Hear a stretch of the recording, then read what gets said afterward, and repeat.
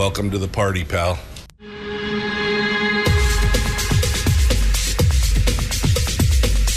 The Michael Dukes Show. The greed and the entitlement is astounding to me.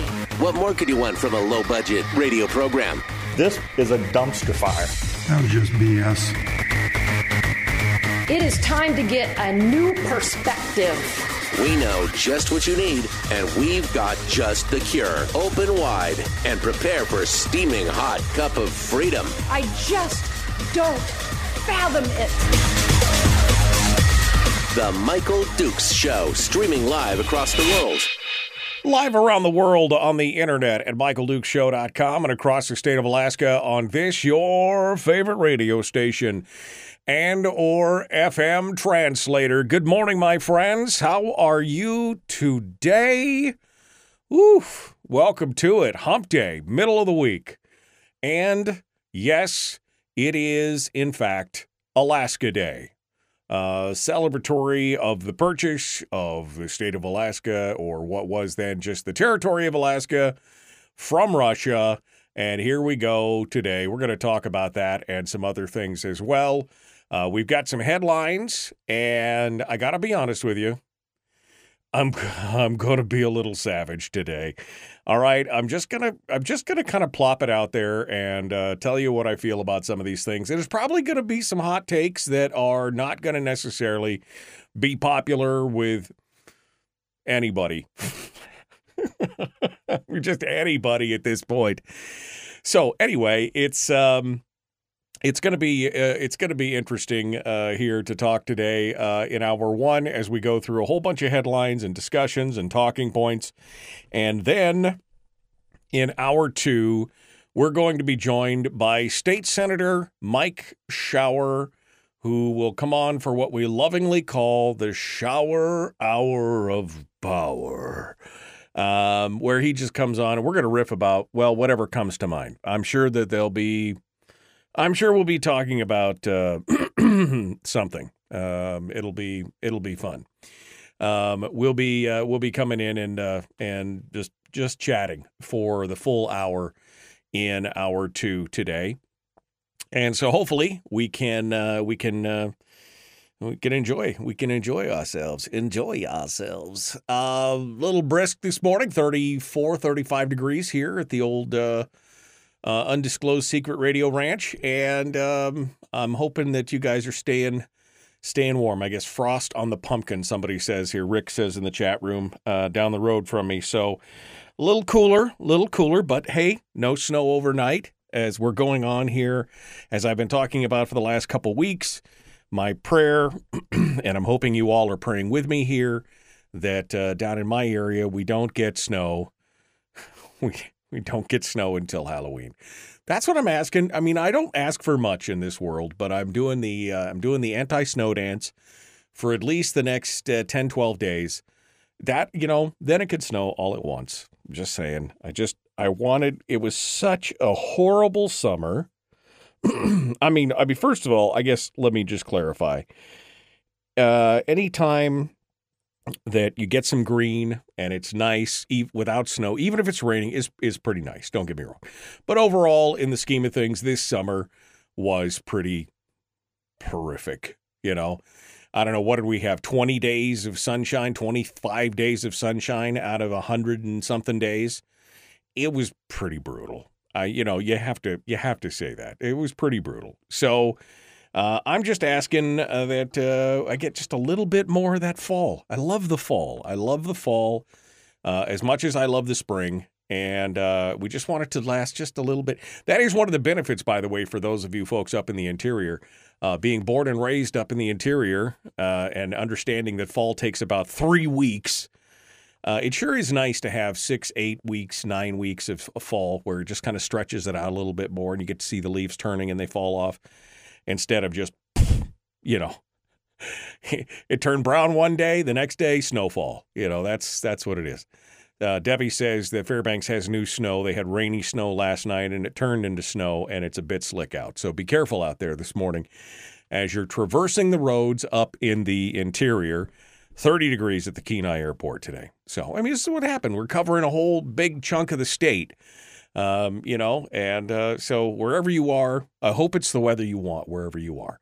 I am just personally asking for just a little bit of a reprieve. Can somebody please petition the warden for just a little bit of a reprieve before we get to it here?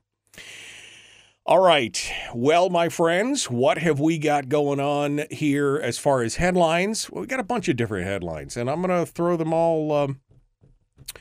I'm going to throw them all here at the wall. Now, there are a few. There's 3 stories in particular that I'm not going to be popular by the time this is over today.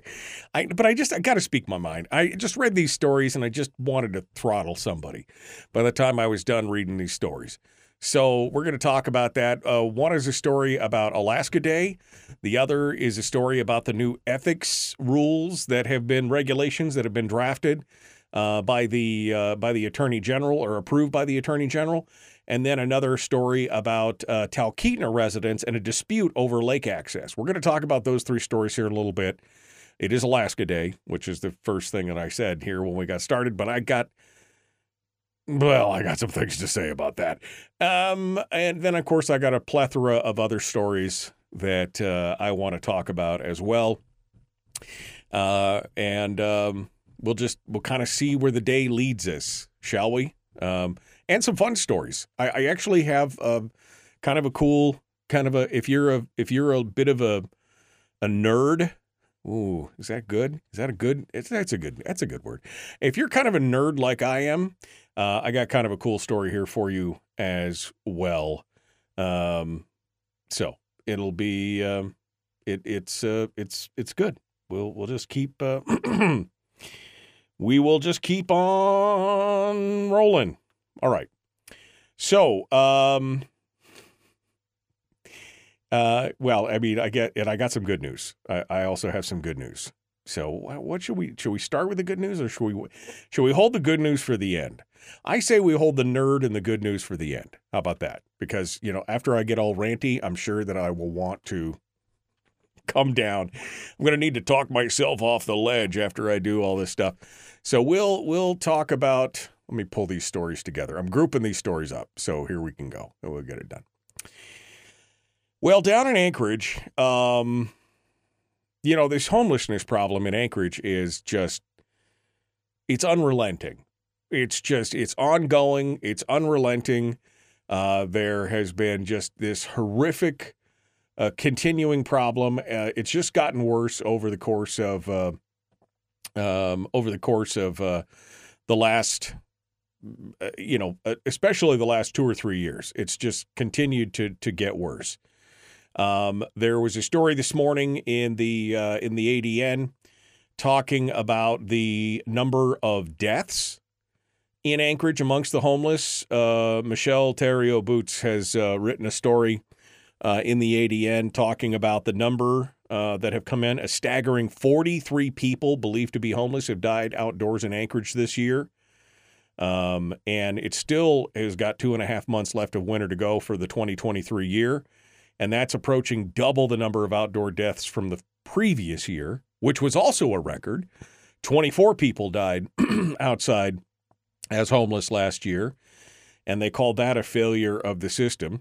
This year, that same 24th death was recorded back in June. So the number of deaths has it's just crazy. Just what's going on. They talk about the trend and the track record. Back in 2017, they had 19 deaths. They had 16 deaths in 2018. They had 9 in 2019, 16 in 2020, and then of course that record 29 or 24 in 2022. It's horrible. I mean, it is I feel absolutely horrible for people who can't, who found themselves in this situation and who can't seem to climb out of this situation. As we've talked about on this program in the past, there is no easy, one-word, tweetable solution for homelessness. Homelessness is just a massive problem. We've talked about everything from the mental health component of it to the substance abuse component of it to the, just the down and out and what support systems are needed. And I just don't know if there is I don't think that there is an easy answer to this by any strange stretch of the imagination.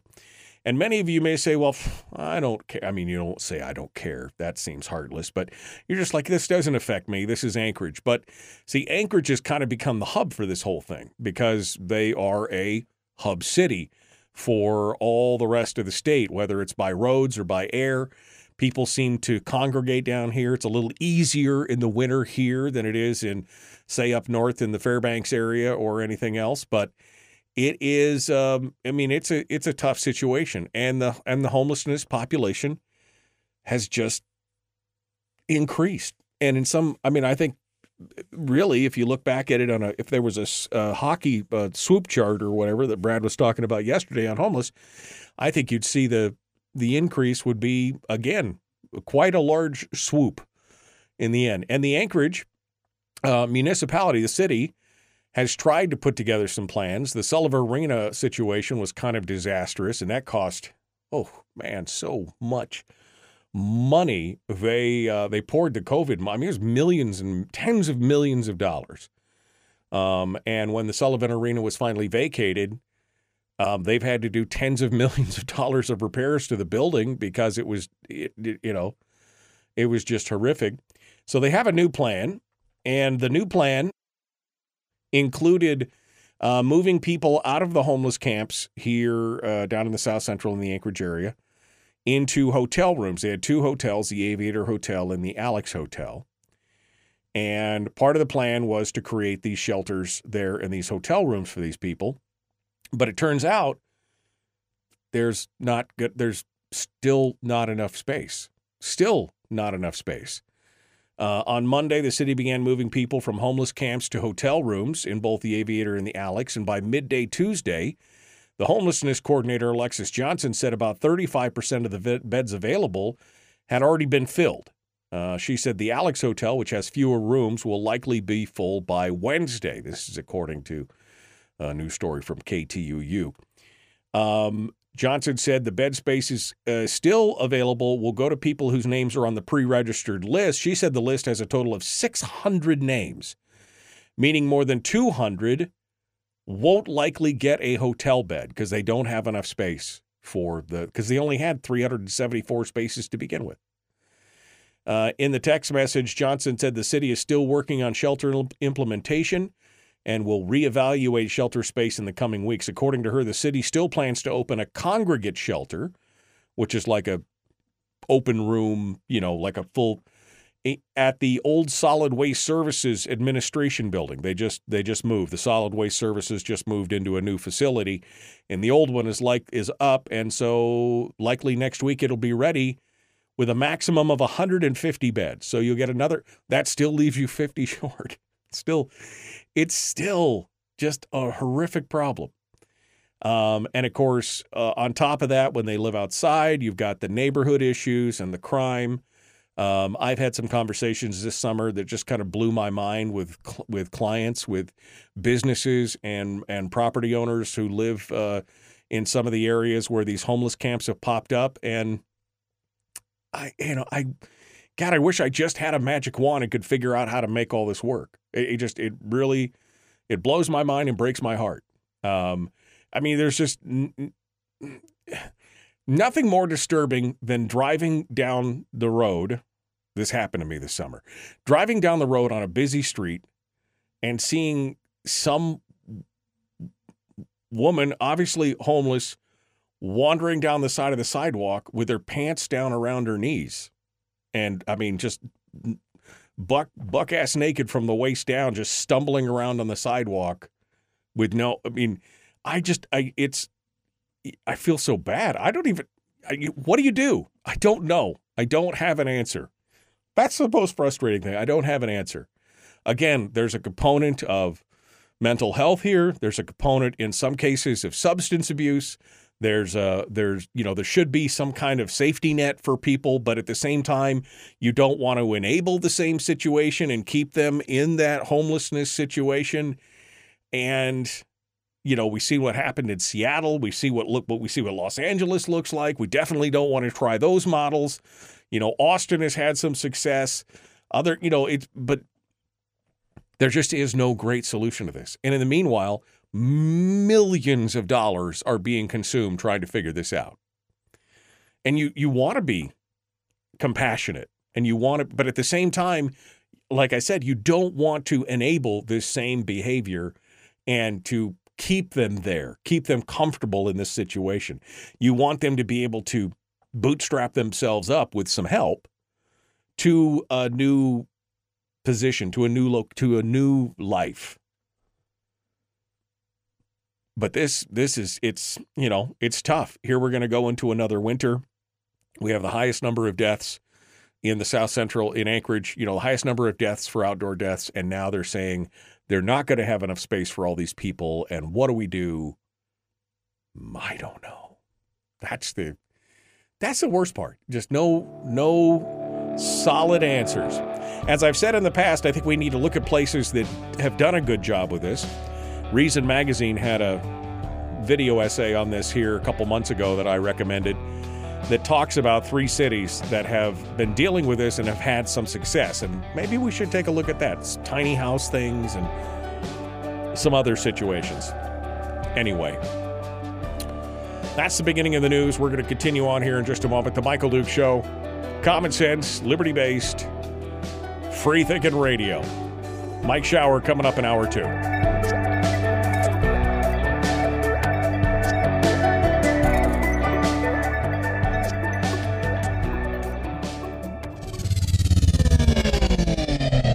Your mental suppository. The Michael Duke Show. Okay. Good morning. Good morning. It's great to stay up late. Good morning. Good morning to you. What's my line? Sorry. It's an indication of a misspent youth right there. Can anybody mention? Now, mom and dad can't answer that. Can anybody name that? Anybody name that? From what is that from? Can anybody name what that song is from? Just curious. Good morning, good morning, good morning. Horrible summer, last winter, late winter, last fall, crap weather for a year. Okay. Muddy mess in Homer, hope for a stretch of drying, says Greg. Yes. Good morning. Good morning, good morning. I remember one summer years ago, rained all but 2 days. The second day I said to heck with it, played hooky from work and enjoyed the sun, said Terry. I actually left work early one day when it was really sunny. I left about 2 hours early and said, you know what, I just drove around with the sun in my face because it felt so good. Failure of what system, says Terry? Anchorage doesn't have a system. I mean, this is not just an Anchorage problem. This is a problem across the country. But you're right. I mean, there's no real,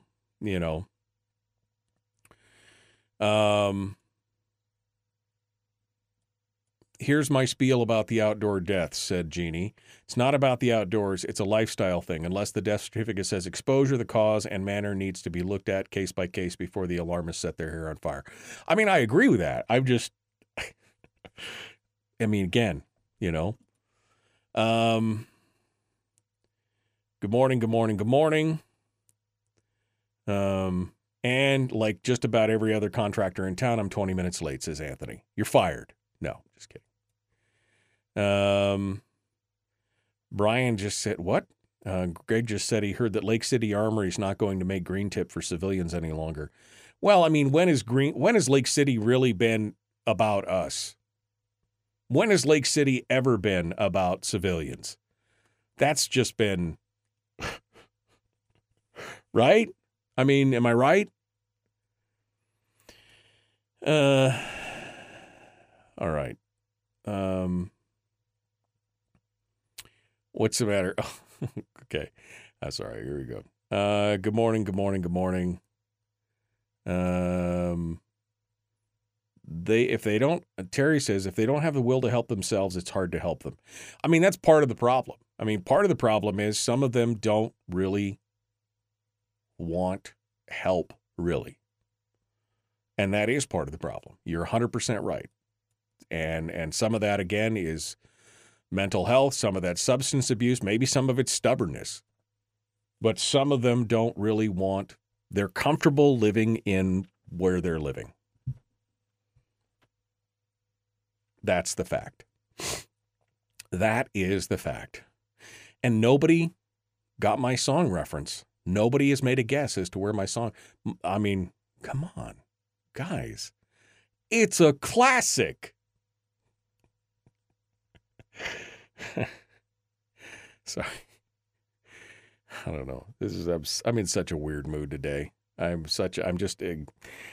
mentally exhausted. It's been, this is like my busiest time of year. I got all this different stuff going on, and my brain is just mentally exhausted. But, you know, good morning. Good morning. It's great to stay up late.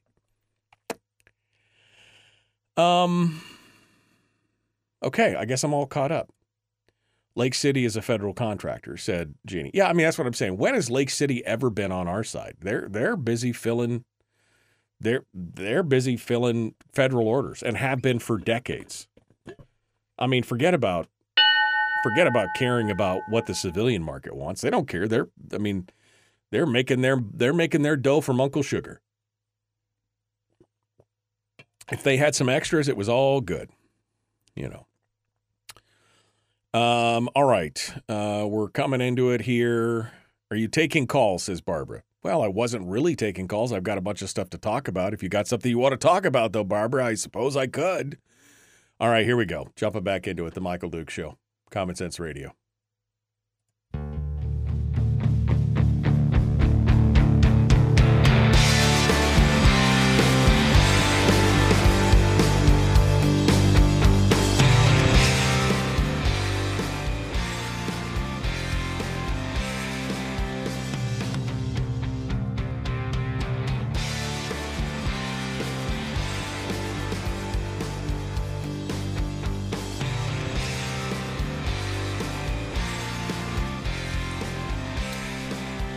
See, Jim is paying attention. He got it in one. I mean, here I am just singing I'm just singing to myself in the break and everything else, and was quizzing the chat room, and they apparently didn't care, except for Jim. Jim gets it. He knows exactly what I was going on about. All right, we're continuing on with the stories this morning. I do have some good news stories near the end of the hour. Mike Shower's going to be joining us as well. I got a couple stories that I want to get a little ranty about. Let's continue on, shall we? I want to talk. Well, I guess Barbara is. I'm sorry. I'm just reading there's a land use ordinance involving 10,000 parcel is up tomorrow night at the Fairbanks North Star Borough Assembly meeting. Okay, we'll pull Barbara on here in a minute to talk about that here in just a second, and we'll talk about that, Barbara. Let me get over to some of the other stories that are up and out here. This is this interesting story. Now, the worst part of this is I still don't know the full details of this, and I couldn't really find it. I was looking this morning, trying to find more details on it, and I really couldn't figure out what's going on with this.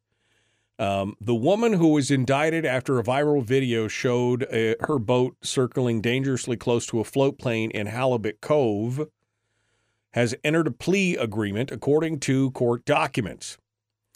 Marion Beck was indicted on January 19th on charges of attempted destruction of aircraft and gross negligent operation of a vessel in connection with the incident which took place in August of last year. Per the terms of the agreement, Beck will plead guilty to gross negligent operation of a vehicle and the charge of attempted destruction of the aircraft will be dismissed at sentencing, which sounds like a sweetheart deal to me. Because if you recall this video, this is where she was swerving in front of the float plane that had 7 passengers on board, and she was like running within feet of the front of the airplane. I mean, I never did hear the story as to why she decided that she wanted to play kamikaze with this airplane in Halibut Cove. Now, my understanding is Marion Beck is part of the ownership of the Cove, and there was some kind of beef. I don't have the full story. I mean, I kind of really want the backstory on what was going on there, but she sounds like she got a sweet, sweet deal. The agreement includes a 90-day maximum cap on time to serve, so she may be serving 90 days in jail, a fine of $25,000, and a relinquishment of her mariner's license to the U.S. Coast Guard. So she was a certified captain. Whether it was a 6-pack or small vessel or whatever, she was a certified captain, so that's gone. Bye-bye. Beck will also agree to pay full restitution to the victim after an evidentiary hearing, and she will face 1 year of supervised release or up to 5 years on probation. Ultimate Alaska Safari's owner, Eric Lee, who was the pilot of the plane, said he was trying to taxi out of the cove with 7 passengers on board for a bear sightseeing tour when the boat sped out in circles close to the plane. He said initially he thought the boat operator was trying to communicate something to him, but the boat did not slow down and got so close he was concerned a collision might damage the plane's floats and flotation. That video went viral. It's unclear if a date has been set for the evidentiary hearing. And I couldn't find anything on exactly what was going on there, but it sounds like she got kind of a sweetheart deal. I mean, because the attempted destruction of aircraft, that's a big, especially with passengers on board. I mean, oof. Anyway, I guess there you go. There you go. That's what's going on with that. Also, 2 women were arrested on Tuesday in Delta Junction in connection with a hit and run that left 1 man dead. You'll remember this story back in August where they found this gentleman, John Emmerich. He had been killed by a hit and run on the highway just outside of Delta Junction on August the 29th. According to troopers, 32-year-old Chelsea Erickson was charged with criminally negligent homicide following the investigation, and in addition to Chelsea, Janelle Erickson, 60 years old, was arrested for tampering with evidence. They say based on a tip, they located a pickup truck in a locked shed outside the Erickson's home. The truck was missing several parts, including the hood and the grill. That would be the tampering with evidence parts. They're in custody in Fairbanks. Man. Crime does not pay. Crime does not pay. And finally, for this story here, we have to note the passing of Art Chance, labor negotiator, writer, and yes, very colorful Alaskan. Suzanne Downing over at Must Read has got a little bit of an obituary on him. Art, who was 74, wrote opinion pieces, theater reviews, political analysis. He wrote his own book called Red on Blue. He passed peacefully in his sleep yesterday. Yesterday was discovered that he had passed away in his sleep. He was quite a character. I've been reading Art Chance for many years. I've been reading his work for many, many years. Never got a chance to talk to him. Never got a chance to interview him. Always thought that would be kind of an interesting interview. He was at times acerbic and bombastic, definitely politically incorrect, but always seemed like a guy with a great story and a great head on his shoulders, and always an interesting character. But he, again, passed away, 74 years old. He apparently had some health challenges.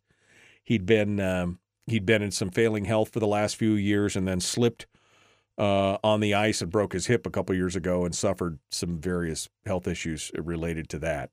So anyway, Art Chance, passing of quite a guy. in that regard. So our thoughts and prayers go out to his wife Juno. Is that how you say it? Did I pronounce that right? Juno? Yeah. I just, what are you going to do? I'm starting to reach that age where I'm starting to feel a little bit like, whoa, man, all these people that I know or have interacted with, not making it. Definitely a tough situation. Okay, I want to get into my other two stories, but I did tell Barbara that I would take her call on this meeting that's coming up. Barbara Haney is a borough assembly woman here in the Fairbanks North Star Borough, and they have got a new ordinance coming up tomorrow night, which she said is going to affect up to 10,000 parcels in the borough. And so, Barbara, if you want to give us a call and get us, get squared away, we can do that as well. Donna Ardwin is in the chat room. She said, I did get to spend time with Art. He told it like it is.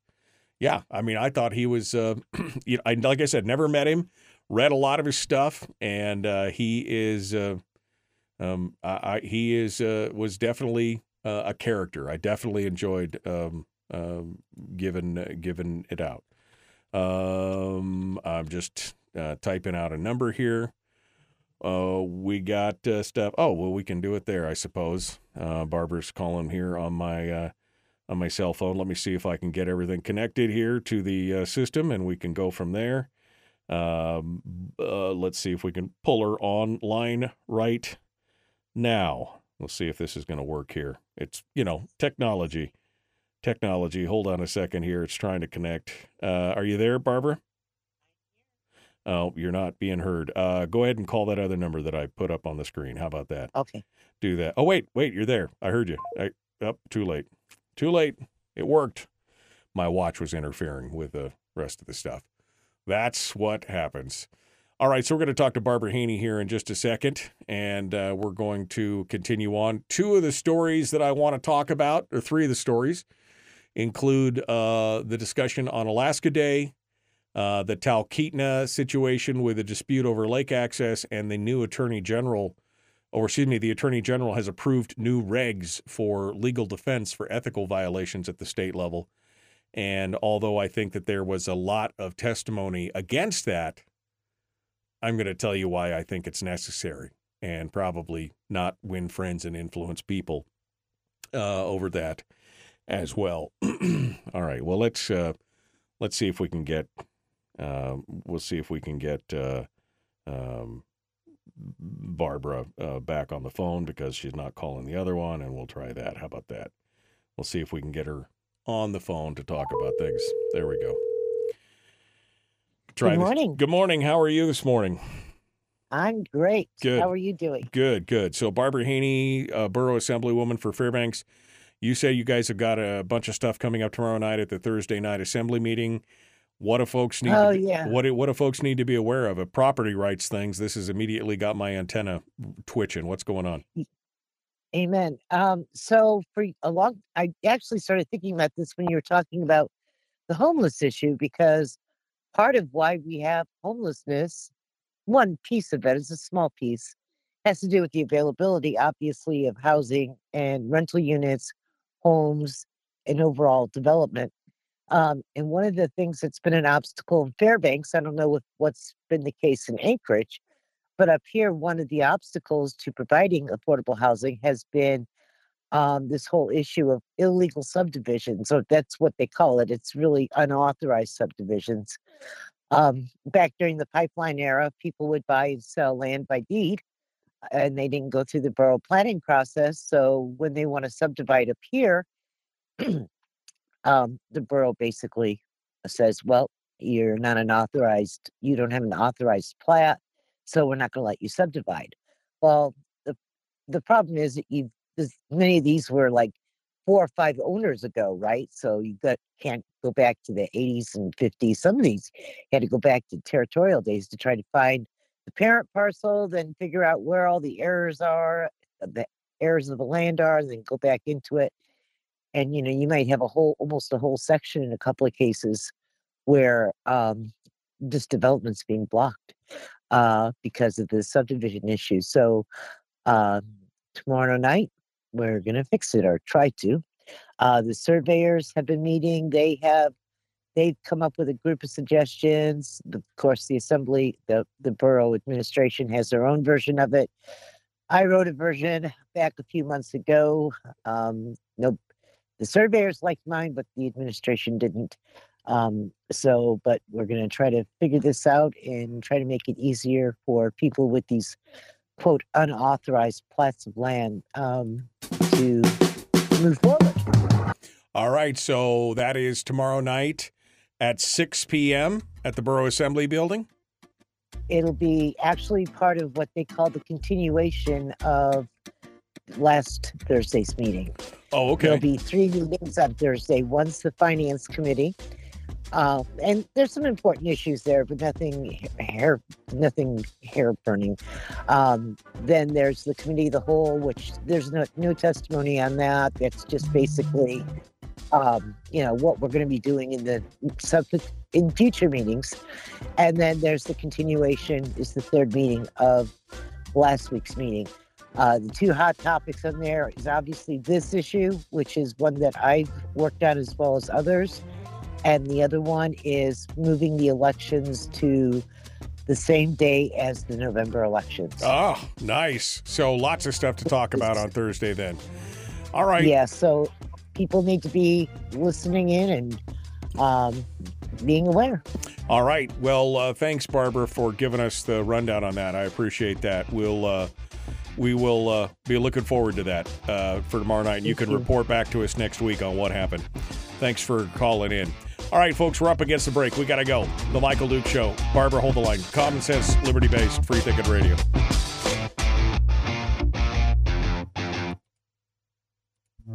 We're broadcasting live through a series of tubes. Allowing all of these entities to provide streaming stuff going on the internet. Well, it's kind of hard to explain. Sorry. Streaming live every weekday morning on Facebook Live and MichaelDukesShow.com. Okay. Whew. All right. We're getting long-winded there. I was afraid we were going to hit the break. Okay. Brian just said, I never post anything that is contrary to the party-approved thought. I find that hard to believe. I'm just saying. I find that hard to believe. Interesting interview between Matt Kibbe and Rand Paul.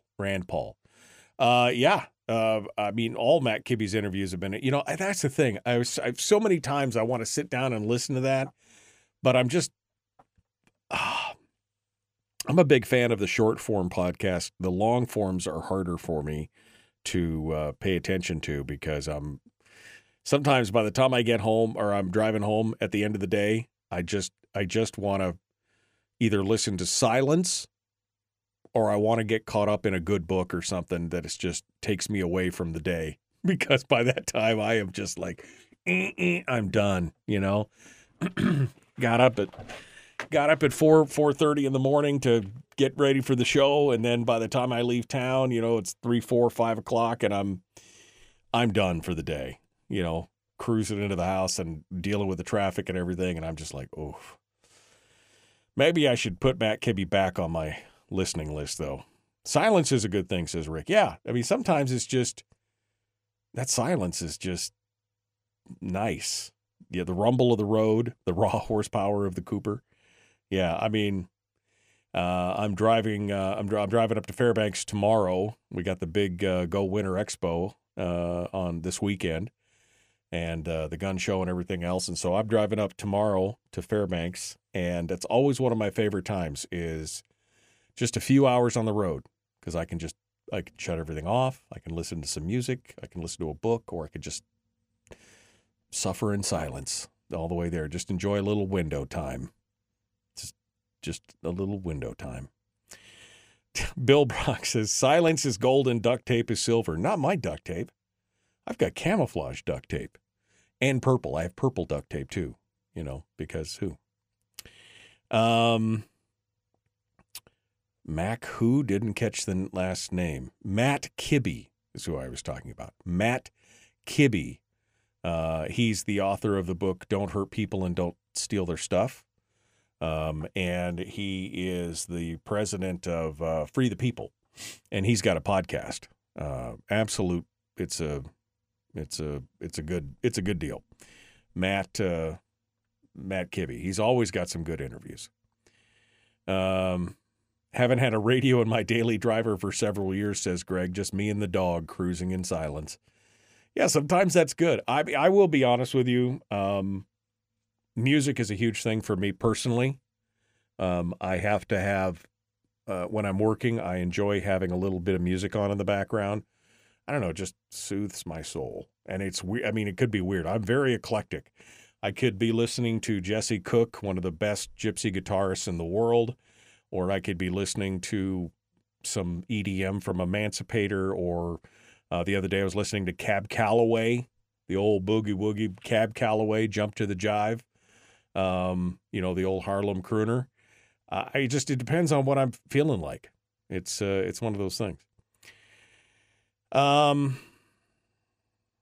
Okay. I think I'm caught up. I haven't even got to these stories. I still had other stories that I wanted to talk about, but I'm going to try and get to these 3 stories. See if I can squeeze 3 stories into 10 minutes. It's going to be very hard. And I didn't even get to my good news stories. I might save one of these I might save the nerd news for Shower, because he'll probably nerd out about it as well. So we'll see. We'll see what happens here. We'll see what happens. Oh gosh. And then I got some good news. Good news. Kind of cool stuff. Oh.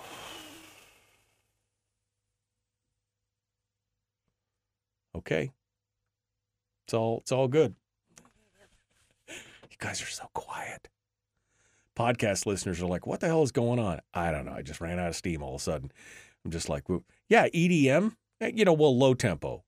Low tempo is the, Emancipator is the guy. Doug Schilling is his name. He's a classically trained violinist, but he does low tempo EDM music as well. And he's amazing. It's amazing stuff. I really, really enjoy it. Yeah. EDM. I would play it as bumper music on the show if I wouldn't get the copyright strikes from all the YouTube and Facebook and everything else. It would become part of my bumper music. I love it. It's good stuff. I love your lab. My lab? My what? Whose lab? Are you talking to me? You're talking to me? Did you rub my lamp? Did you? You know what I mean. All right, here we go. Jumping back into it. The Michael Duke Show, common sense, liberty-based, free-thinking radio. Let's do it.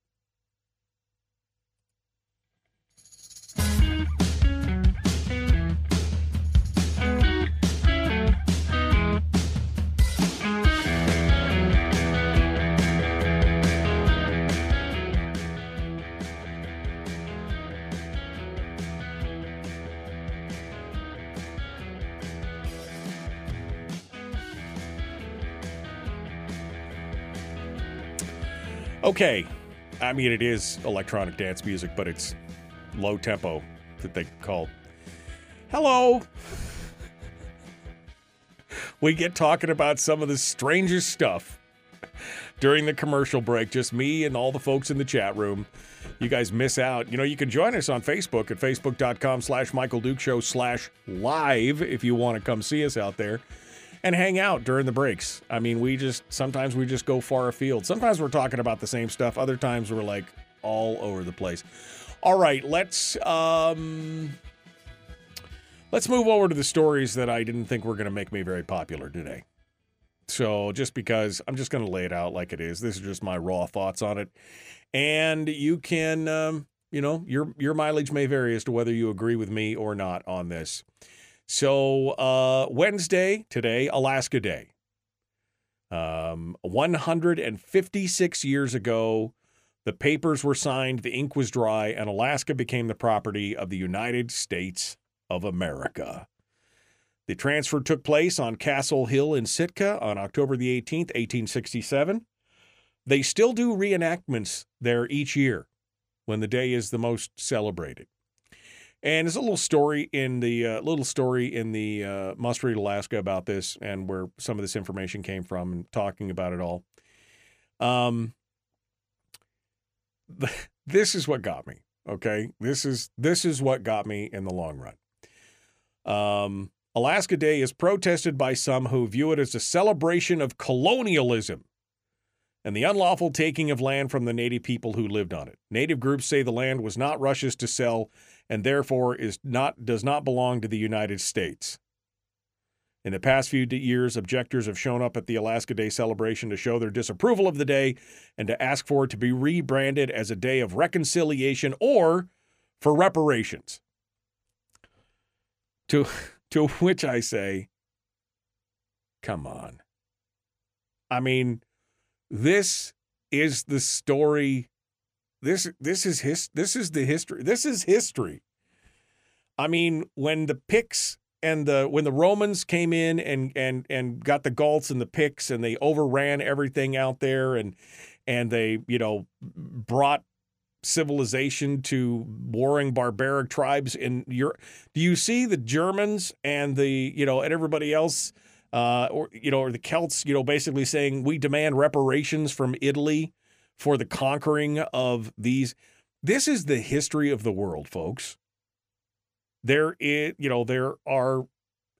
exploration and there is conquering. This is how it worked out. And you know what? Sometimes it's horrific. Sometimes it is barbaric. Sometimes it's painful. Sometimes it's tough. But in the long run, this is how it works. This is the history of humankind. And as much as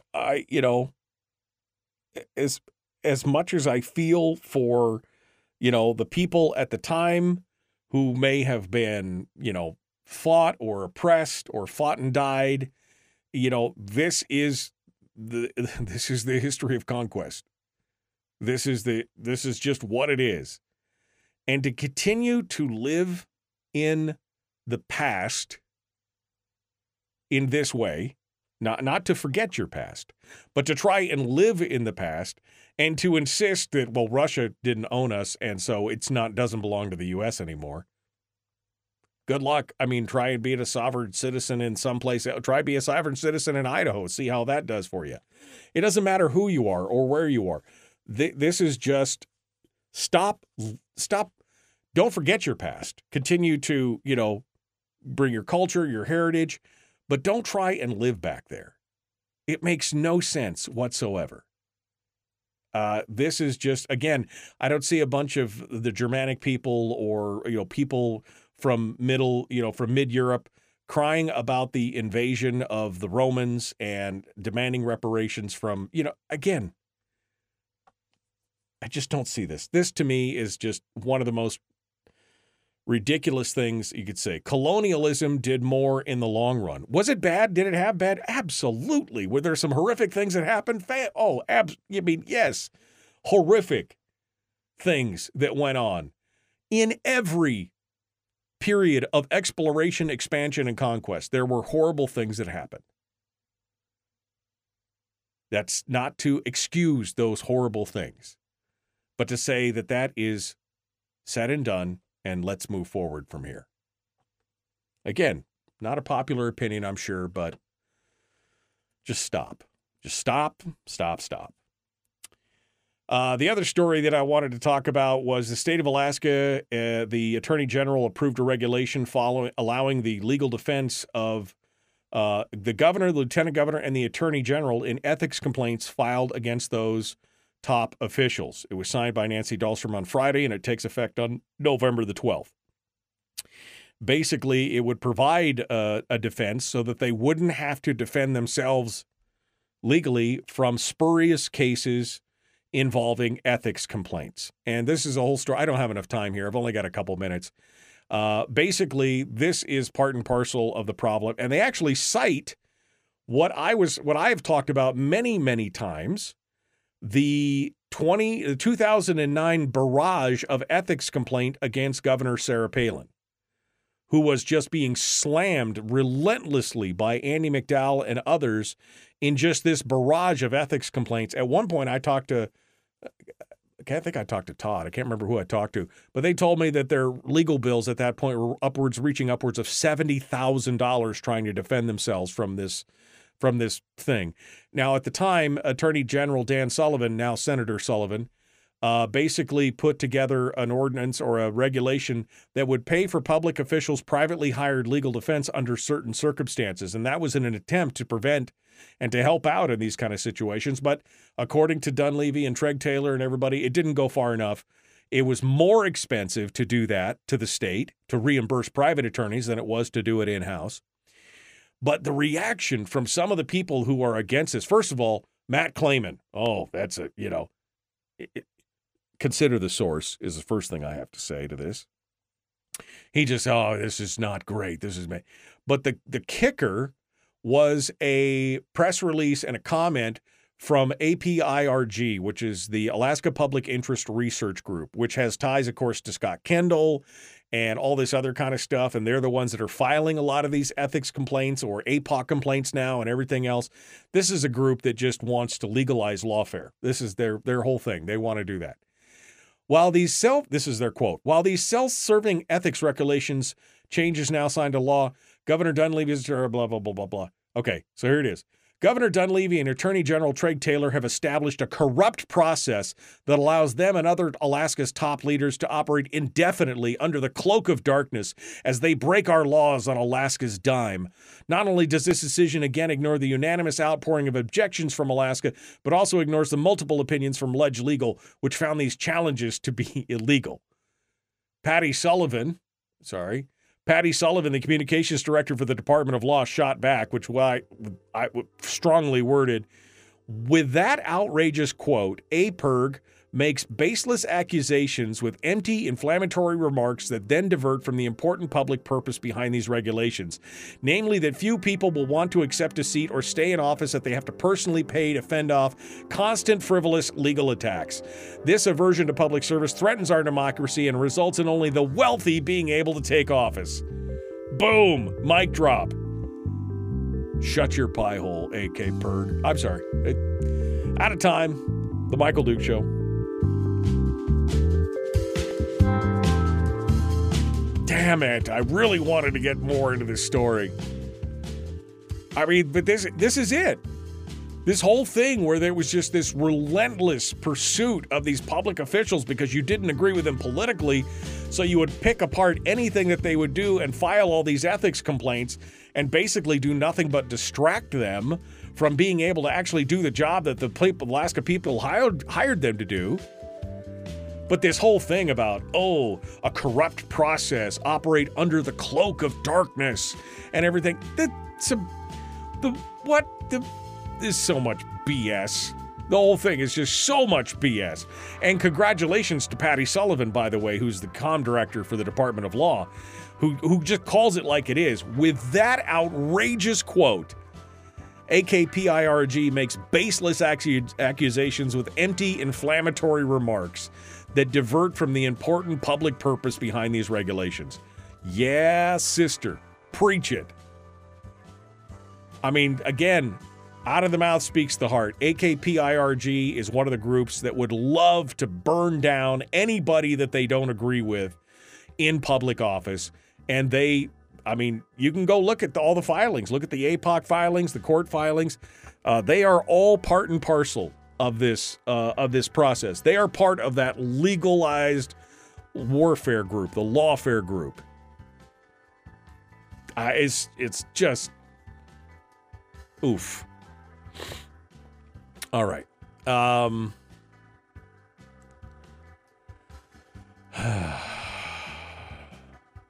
me go back here to see what you guys see what you guys have to say. Let us have one day to feel good about our country this anymore. Is anyone who protested on that day still alive? Well, yeah, because they're protesting today. I mean, like, there'll be protesters today at the reenactment of the signing of the deal between Russia and Alaska. There'll be protesters there today. Native Americans even fought with each other and took slaves. I mean, I know that it you know, again, this is it's history. You know, it's like we want to blame everybody for something that happened 160 years ago or 200 years ago or 400 years ago, 800 years ago, when we personally had nothing to do with that. And that's just the history of the world. Conquest and exploration that was what happened. That is the history of the world. I mean, was it right? You know, in some cases, yes. In some cases, no. In the way things were done, was it right? I mean, was it right to give infected blankets to Indians and everything? No, absolutely not. But it happened, and we can condemn it now, but that doesn't mean that in the long run, it's not all settled. I mean, again, the comment that got me on this was the comment that Native groups say the land was not Russia's to sell, and therefore it does not belong to the United States. This is a might makes right situation, right? I mean, Russia had claimed, they had the deal. This happens all the time. This is history. You can't stop. Again, don't forget your culture. Don't forget your history. Don't forget those kind of things. But stop living in the past. And, you know, don't just plunge your head into the sand and say, I don't believe you. Can't be true. Just don't do that.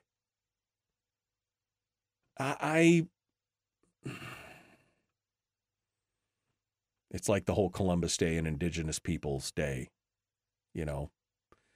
Oh, maybe we should have let the Vikings come over, and that would have been a much kinder, gentler society, I'm sure, right? With the Vikings and I don't know, it's a hot take. Like I said, it's a hot take. People are going to hate it, but that's just how I feel about it. Anyway. Hey, look, I see and hear. I see somebody is in the room here in the background. Let me do that and see if I can add them to what's going on here. And we'll go back over here. Hello, are you there? Hello, Mr. They call him Mr. Shower. Are you there, Mike? No, I just heard. Can you hear me now? Can you hear me now? I can hear you now. Are you there? There you are. Are we doing just audio? Is that what we're doing today? Just mic. It's dark where I am, so no light. It wouldn't matter anyways. Just dark. It's just dark. I don't know where the light switch is. It's just dark. We'll just have to sit here and do our thing. Okay, we can do that. How's it going, my friend? How's life treating you? What be the haps? Well, since the last time we talked, because we didn't come on last week, we a lot of it's Israel now, Israel Hamas. What's happening in the Middle East, getting drawn into that one. So that's I'd say it's the hot topic, but it's certainly dominating the dominating the news cycle. Well, we could talk with you about that and everything else, and kind of see what's going on. We could talk of I don't know if you just heard my rant about Alaska Day. We could talk about that. A little bit of history, maybe, of expansion and exploration and conquest and colonization. If you want to talk about that, or not, whatever you want to. It's you, baby. Whatever you want to talk about, we're gonna chit chat about it today. Okay. Sure. Okay. He's tired. I can tell you. He's low and slow. He's low and slow this morning. It's quiet, and he's just. Maybe you should turn the line on so you don't go to sleep. Just don't go to sleep until we're done here. All right. Well, I appreciate you, my friend. I'll put you. I'm gonna mute you on hold here for a second just to get everything squared away. We are getting ready to do it. Hey, Fairbanks came back early. Hi, Fairbanks. You guys are early. Apparently somebody didn't put the local news in. We're going to jump into this. Here we go. The Michael Duke Show. Common Sense Radio.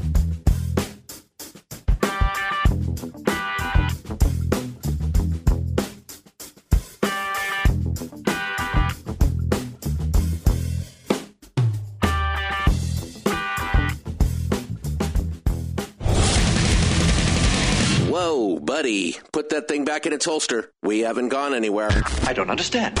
Check out the MichaelDukesShow.com for information on how to get access to the podcast. Welcome to the party, pal.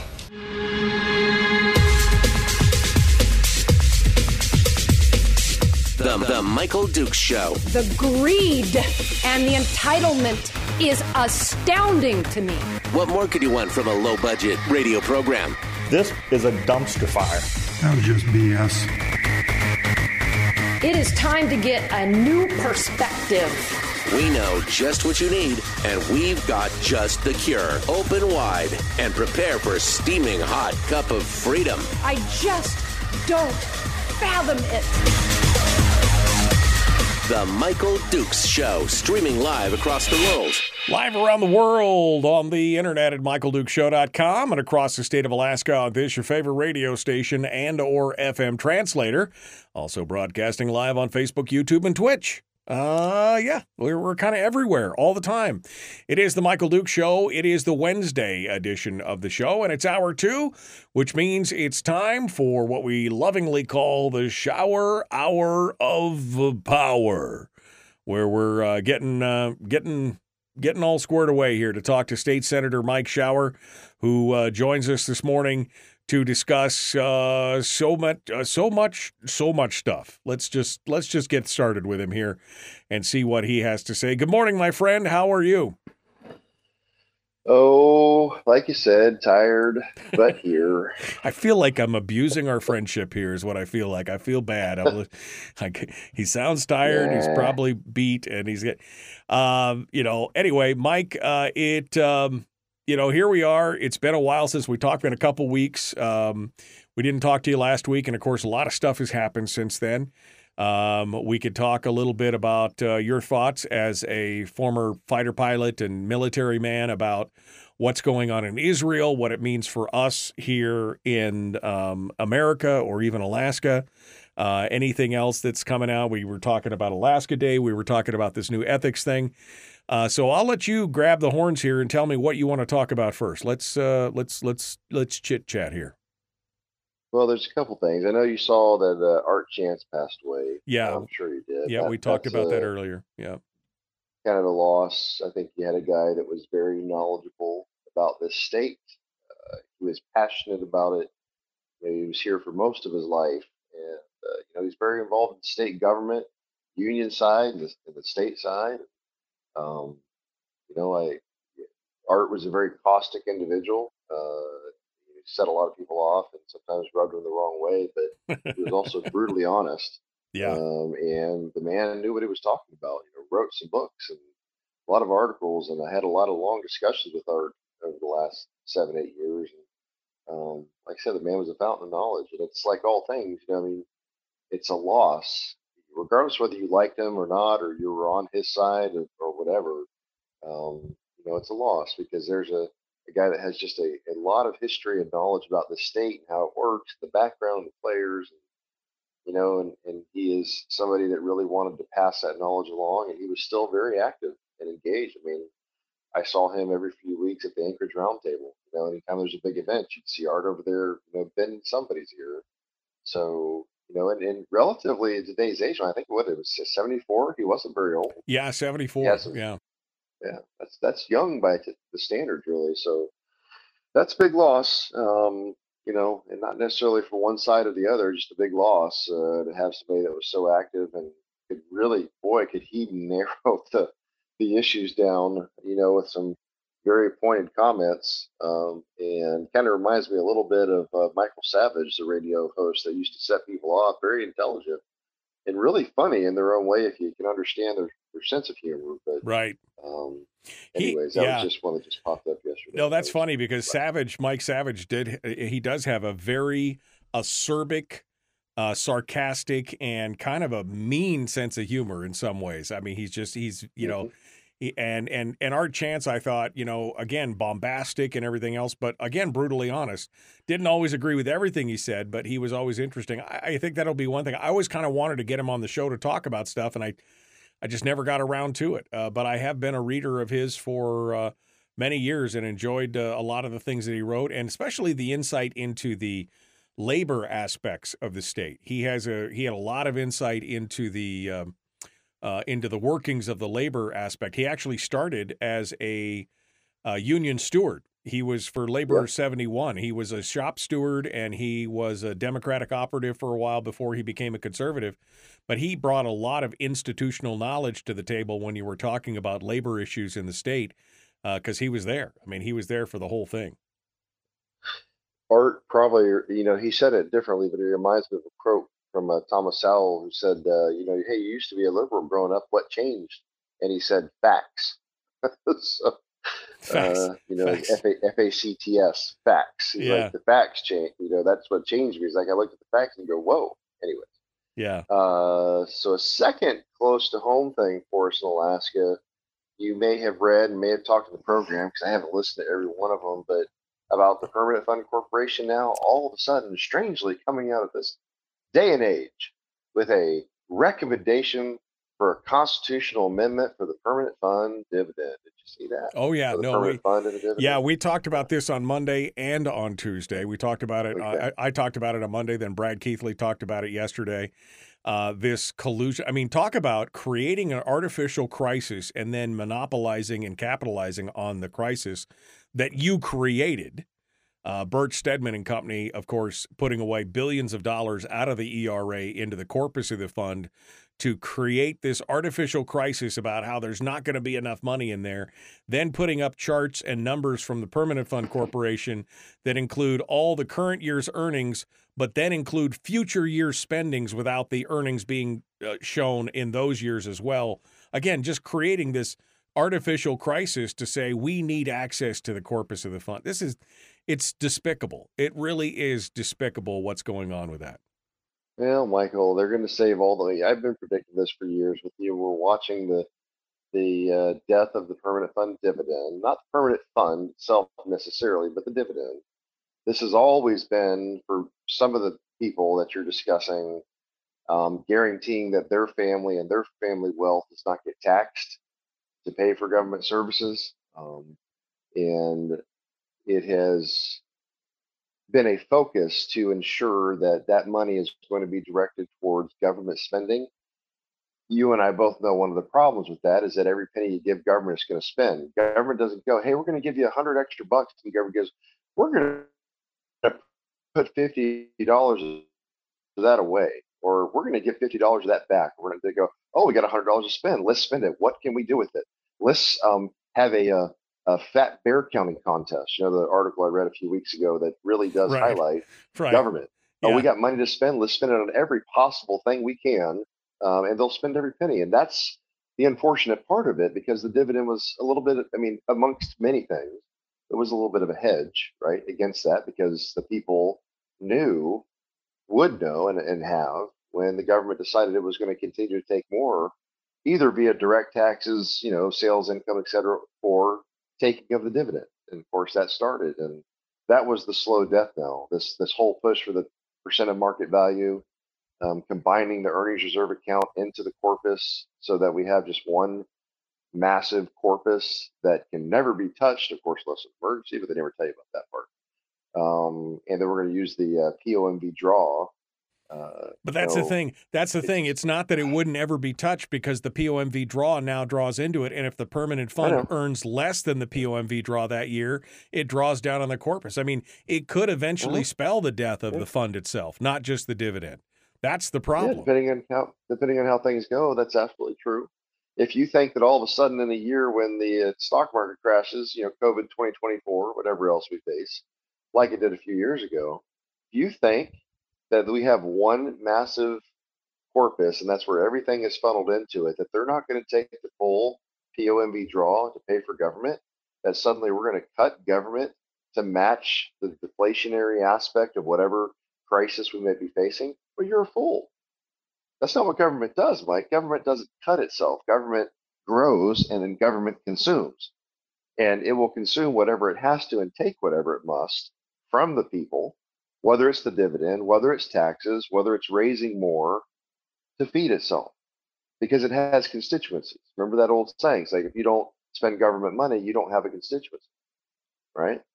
So, and when you add in the lobbyists and the Alaska Municipal League and the big unions and the others that all feed off the government, if you think they're going to let you reduce spending that goes into their pockets, or others that have power and control are going to reduce taking from the dividend, or I should say the permanent fund earnings, so they're not taxed on their wealth, Mike, come on.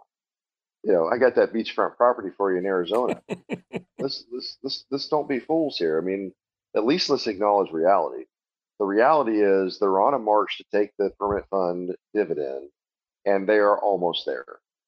They're going to tell you otherwise, Mike. It's a campaign year coming up. A whole bunch of politicians next year are going to fall in love with the dividend again and tell you how great it is and how they're going to protect it and speak out of both sides of their mouth. And then the senators get reelected. They're going to do the very first thing right after they get reelected. I got 4 years. Remember, I told you about that one that told me, I'm like, why are you voting against the dividend?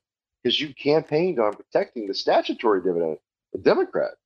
Oh, I got 3 years to apologize. They're going to forget about what I did. I'm like, wow, that's how you think, huh? Yeah. That's the kind of mentality you're dealing with, Mike. So you're watching the death knell of it. There's not enough legislators that are willing to fight for it at this point. And I'm not saying all hope is lost. It's just that's kind of where we are right now. Well, and the worst part, of course, is, what I was really upset about was the reporting on it. James Brooks went so far in his article to quote what was happening in New Mexico as an example of what we should be doing. They transferred $8 billion into their various permanent funds when oil prices were high to prevent this. And I'm like, it's so ironic. We transferred $8 billion into the corpus of the fund as well, and he makes no mention of that whatsoever. The exact same amount for the exact same reasons. Half of that was earmarked as future inflation proofing of the fund. He doesn't talk about that at all. And at some point, I got to realize it's not just laziness. It's just not willful ignorance. It's intentional. Mike, that's not the narrative that the power players are pushing, and reporters want access. Do you think they're going to get access if they're reporting things that the powers that be are unhappy about? No, right? You think you're going to get invited to the pressers, or you think they're going to call on you for a question, or you think you're going to get invited to the White House press corps meetings if you ask the hard questions? No. You might be allowed into the room because you got a press pass, but they're never going to call on you. They're never going to do individual interviews. They're going to say, don't let that person, but nope, not going to take his call. They want access, Mike. That's how they survive, right? Unless you're a blogger, that has all kinds of sources because you hang out and drink with the staffers, and you probably have better sources than most of the actual reporters. Ironic as it is. Yeah. So I just had to talk about it because I think it is so ironic that some of us have been trying for years and years to constitutionalize, and the people too, right? I mean, have been trying to constitutionalize and protect the PFD, permanent fund itself and the PFD, and we've never been able to get the votes. And now all of a sudden the corporation itself goes, oh, we need to constitutionalize the PFD. Well, not in the same way, of course, and not prioritizing the people. Yeah. But they're prioritizing government and protecting themselves and their wealth. But I find it very ironic now that all of a sudden everybody's all about protecting it. It's all set up, Mike. Well, and the thing is the Permanent Fund Board is not supposed to be politicized, not supposed to be doing this kind of stuff. They're doing it anyway. These are all Dunleavy appointees. I'm wondering, what does the governor have to say about this?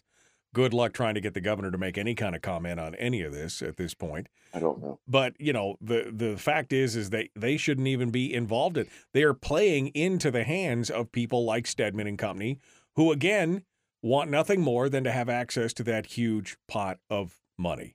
There's just some, As long as their family wealth is taxed, Mike, all is well. Yeah. These people could not stomach having a income tax or a sales tax, because what they will do, as they have done, is say that then they're taxing hardworking Alaskans to pay a dividend. That's the narrative now, is it not?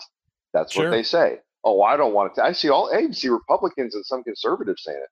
Well, I don't want to tax to, so-called conservatives. I don't want to enact a tax, to pay for a bigger dividend. That's not how this works, brother or sister. That is not how it works. The dividend was always to have first call. Lyman Hoffman said it on the floor 2 years ago. The longest serving legislator we have in Alaska. He said it flat out. The dividend was always to have first call. Anything after that you had to raise taxes for or cut spending or whatever it was because of what we did as a legislator in our spending. It had nothing to do with the dividend. Nothing. But that's where they've changed the narrative. Mike Shower is our guest. It's the Shower Hour of Power. We're continuing on with him here in just a moment. Don't go anywhere. The Michael Duke Show. Common sense, liberty-based, free-thinking radio. Back with more right after this.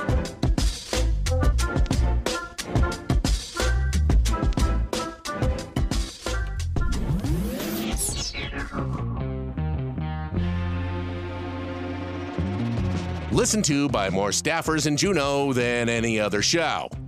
Because their bosses told them to.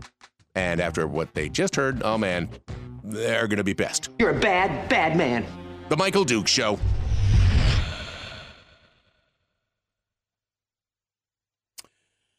Mike Shower is our guest here on the program today, telling it like it is.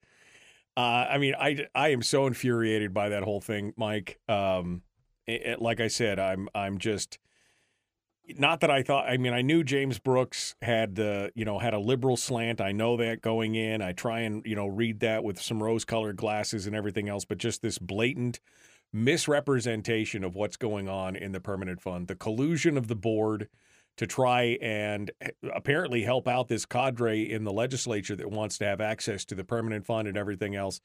I mean, this is it. This is it for the state. You are watching in real time the slow motion train wreck that is the death of the PFD and eventually, I think, the destruction of the permanent fund itself overall in the long run. Yeah, the permanent fund may survive this, Mike, but like you said yourself, it's at risk because once you do this, you have divorced the spending of the state and the growth of the state and hence its spending from what happens to the fund, right? Because our still current statute, because we ain't following it. Still, when things go up or things go down, the amount that was taken out in the formula goes up and it goes down, right? It was a mechanism that protected the permanent fund corpus itself. Well, we're not going to do that. Like you said, we're going to combine it into one. They're going to take out that draw no matter what. Government's never going to take less. And by the way, Mike, as I have to continue to point out, you know this, most of your audience knows about it. Got to keep saying it. The growth pattern we're on is going to eat up all of that anyways. Taxes, ladies and gentlemen, are still coming at some point. There is no willingness in this state government to reduce spending. And based on just bills like Senator Giesel's defined benefit plan for all state employees, Senator Tobin's, $250 million plus for more education spending without any accountability whatsoever. Those are $500 million, upwards of $1 billion a year, in addition to the $125 million or so we're already increasing spending before any other bills are passed. So, Mike, just in a couple short years, yep, you're going to eat up anything left over from the percent of market value draw, and it's going to be beyond what we have available to spend to a point they're going to have to tax anyway. So when people say certain wealthy, or retired legislators or business leaders or union folks or any of them are going, well, this just prevents us from having a tax to pay a bigger dividend or a dividend at all. No, it doesn't. It only kicks the can down the road for a couple of years. Right. And you're still going to have to tax because of the growth of this government. And by the way, while we're shrinking because we have no economy to speak of and we're not building anything and we're not digging or drilling or doing anything else anymore, the workforce is shrinking, Mike. So where in the world are you going to get the money from? Yeah, no, this is exactly what I pointed out. This is nothing more than a delaying tactic. But that plays back into what you were saying earlier. A lot of these people are like, oh, I really don't care because in 3 or 4 years, I'm out of here. Gary Stevens is already, he lives in Hawaii most of the time already. He's on his way out the door. It's why he was pushing so hard for that legislative raise, because he's on the PERS system and wants the top 3 years of contribution to his PERS account so he can make a good, healthy living. Again, it doesn't matter. 3-4 years, I'm out of here. There is no long-term thinking. The furthest they think down the road is 3 years. And after that, I don't care what happens in the state of Alaska, as long as I get mine.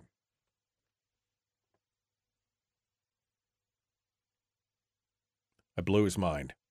He doesn't want to comment. You still with me, Mike? Apparently, I broke. Can you hear me now? How about now? I can hear you now. Huh. Interesting. Just went away. Told you it's dark here. I told you. Right. It's must be dark in the EMF spectrum, too. Yeah, exactly. All right. We are getting ready to jump back into it. Mike Shower is our guest.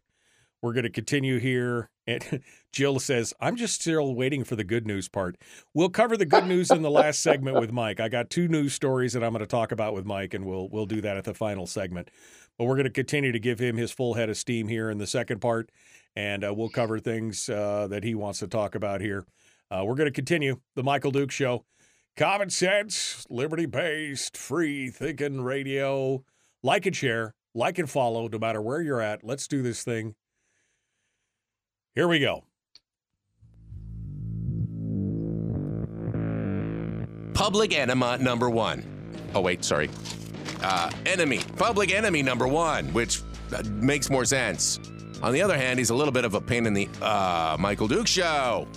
No, I'm not. My mom says I'm a perfect angel. I've told you that before, but I am not a pain in the anything. Well, maybe to most people anyway. Mike Shower, our guest. I'm a pain to him for sure. Asking him to get up at Dark 30 wherever he's at and call in and join us. But he joins us today to talk about all the hot news of the day, give us his thoughts on things that are happening. We just finished up talking about the Permanent Fund Corp and their move to consolidate the PFD, the earnings reserve account rather, and the corpus of the fund. And of course, that spells the death knell of the PFD and everything else. What else is on your mind these days, Mike? What else is out there? Obviously, Israel's hot. Anything else? What do you want to chat about? Well, look, I hear what Jill's saying. I want to have days where, there's great things to talk about. You can always find some stuff, right? There's some silver linings, and I want to be positive because by nature, I really am a happy, like to joke a lot, glasses half full kind of guy. I really am. But at the same time, like I've told people, because I've been chastised a little bit lately by some Republicans for going, man, we listen to you talking and we just want to give up and go home. Like, no, that's not what I'm trying to do. I understand that. And I want to try to balance that out. But at the same time, like I tell them, I said, do you want me to lie to you? Do you want me to tell you that all is well? Do you want me to fiddle away on the Titanic as the ship is sinking and try to snow you with how great it is? And no, I say I can't do that. I'm too honest for that. And personally, I'm honest with myself of looking at things and going, here it is, right? It's like I made the equivalent argument. It's like going into battle, right? What I'm not going to do is take off in my jet and go into war thinking I got it all done and the enemy is weak and they don't have any defenses and I don't need to know what the battle plan is because we're so good and all is well, and get shot down and crushed, right? No, that's not how I approach the battle. I want to know strength of the enemy, what their order of battle is, what kind of surface-to-air missiles they have, what kind of fighters they've got, how well trained they are, how many do they have, blah, blah, blah, blah, right? You want to know those things because if you know the battlefield, right, now I know how to pick apart the battle and do battle myself, right? How to make a plan. Knowledge is People power, need right? to see, yeah, that's right. People need to understand what's happening because if they don't, then you don't really know how to battle and what to do. And you get that often on the program. People are like, what do we do, Mike? What do we do? I get that a lot. And so honestly, part of it, Mike, it goes back to and I'm not saying Republicans because Republicans don't really mean much. How often have we seen that in the Alaska legislature, right? 11 Republicans out of 20 senators, Democrats have control. You can thank those 8 Republicans for that. I don't care. I'm going to keep saying it. They made a choice. They did that. They didn't have to. The point is Republican doesn't mean much. The Republican Party at the state level, at least, never seems to care much about what they do when they're down there as long as you put a bunch of Republicans in. Doesn't matter if Democrats get control. As long as you got a Republican in front of your name, you're getting them elected. It seems to be fine. I'm a little confused by that. Doesn't seem to mean much to have a Republican Party if we're not going to hold Republicans accountable for governing in accordance with the platform and the principles and quit handing power to Democrats. But hey, who am I to judge, right? Right. So beyond that, right, people need to understand that Alaska, when you look at it on the whole, when we show up and vote, we are still not overwhelmingly, but we are still a majority red state, maybe a little more pink these days with everybody moving up from the left coast, but we're still a red state. Why do we know that? We look at a national election, like when we had the national election and then the downstream, like next year coming up, a presidential year, you get more conservatives out to vote. They go vote because they say, oh, look, president and senator, and then the state stuff just happens to be on the ballot, so they vote on that too, right? But you get more conservatives out. And when we do that, we win almost across the board. You don't win every little bit. You're not going to win Juneau. You're not going to win parts of Anchorage or, Fairbanks, the west side where the college is and all the liberals are at, right? I mean, so yes, but as a state and as a whole, when we show up and vote and conservatives come out and vote because there's more of us, shoot, there's twice as many registered Republicans in Alaska as there are Democrats. When we show up, we win. But what happens a lot of the time, Mike, like happened last year during the ranked choice voting, so people were so apathetic, so frustrated, they kind of gave up, right? And they just, and there wasn't a presidential election either, right? I mean, it was some national stuff, but it wasn't a big year, and they just didn't show up. And we lost a bunch of seats as conservatives or Republicans or whatever. And so we didn't do that. And then you downstream that to the local elections. Well, who comes out and votes? Most conservatives are busy working. They don't really pay attention. They don't think about the big, there's no big elections. They don't think about the small ones, and they complain about ordinances being passed and school boards allowing practically pornographic books on the shelves for kids and all this stuff. And I go, well, that's because all politics are local, as the old saying goes. If you showed up to the polls, this wouldn't be happening because you would be putting people into office that were more aligned ideologically with the majority of Alaskans than the minority. But what happens when we don't show up at the polls?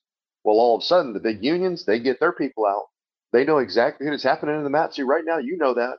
The school board race of Shive versus Ole Larson. Right? Well, we just saw He's it in being Fairbanks. outraised by over 4 times the amount of money.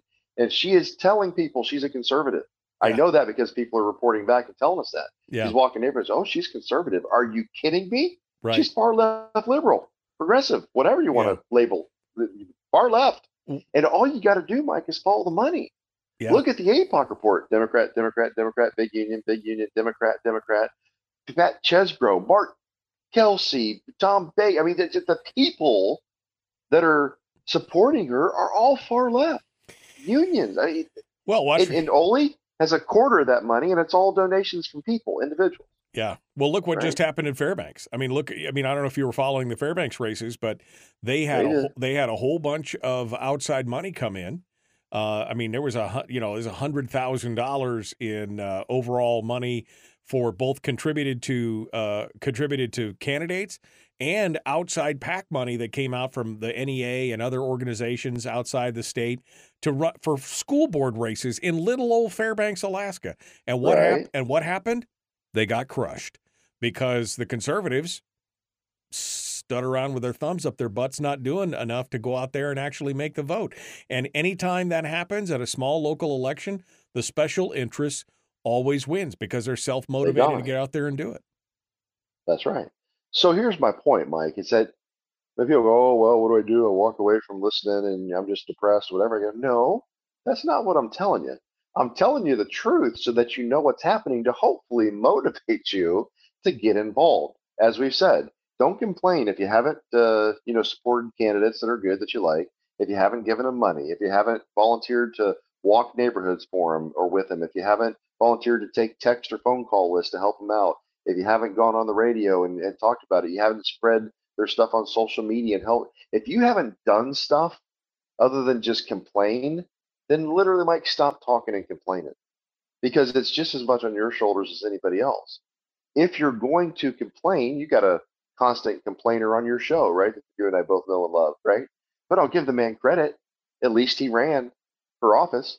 He actually tried and did something. And in my opinion, when you do that, you have a right to complain. And I'm not saying you don't have a right to complain, but I'm just not going to listen to you. If you're not going to bother to get out and try to make a difference, if you're not going to do something involved, and the very least is show up and vote every single election, local, state, federal, all the time, and take a friend. Right. Well, go pick up some seniors and take them to vote. At the Wazi Center, go take your friend that says I don't want to vote. No, you go drag them to the poll. In fact, drag 2 friends to the poll. If everybody did it, Mike, we could double or triple our vote. Yeah. And we'd win. That's the strategy, simply. I started to threaten earlier last month. I started to say, before the election in Fairbanks, I started to say, maybe I should just start when I do open line, open form anymore. I'm not just going to ask who you are or where you're calling from. I'm going to ask who you are, where you're calling from, and did you vote? And if they say no, I just hang up on them. Because if you're not willing to go out there and put yourself out just a little bit, I mean, that's the least you can do, is to vote in what's going on, then yeah, you have no room to gripe. I don't want to hear what you have to say if you're not willing to go put yourself out just a little bit. And is it really putting yourself out to participate in this? It's not. I mean, but I'm with you. People, like you said, people are frustrated. They're throwing their hands up in the air. They're walking away being so frustrated. I know it's frustrating. I know it's irritating. I know it burns you up, all the things that are going on.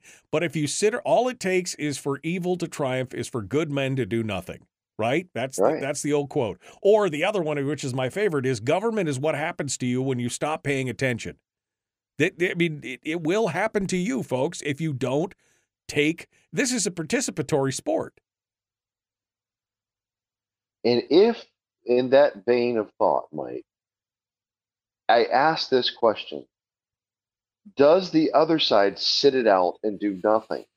And the answer is no, they don't. They may be frustrated, like in the Matsu, because we kind of swept the assembly and the school board. Are they sitting back, go, that's it, I'm done, the conservatives won, we're done? No. Look what they're doing.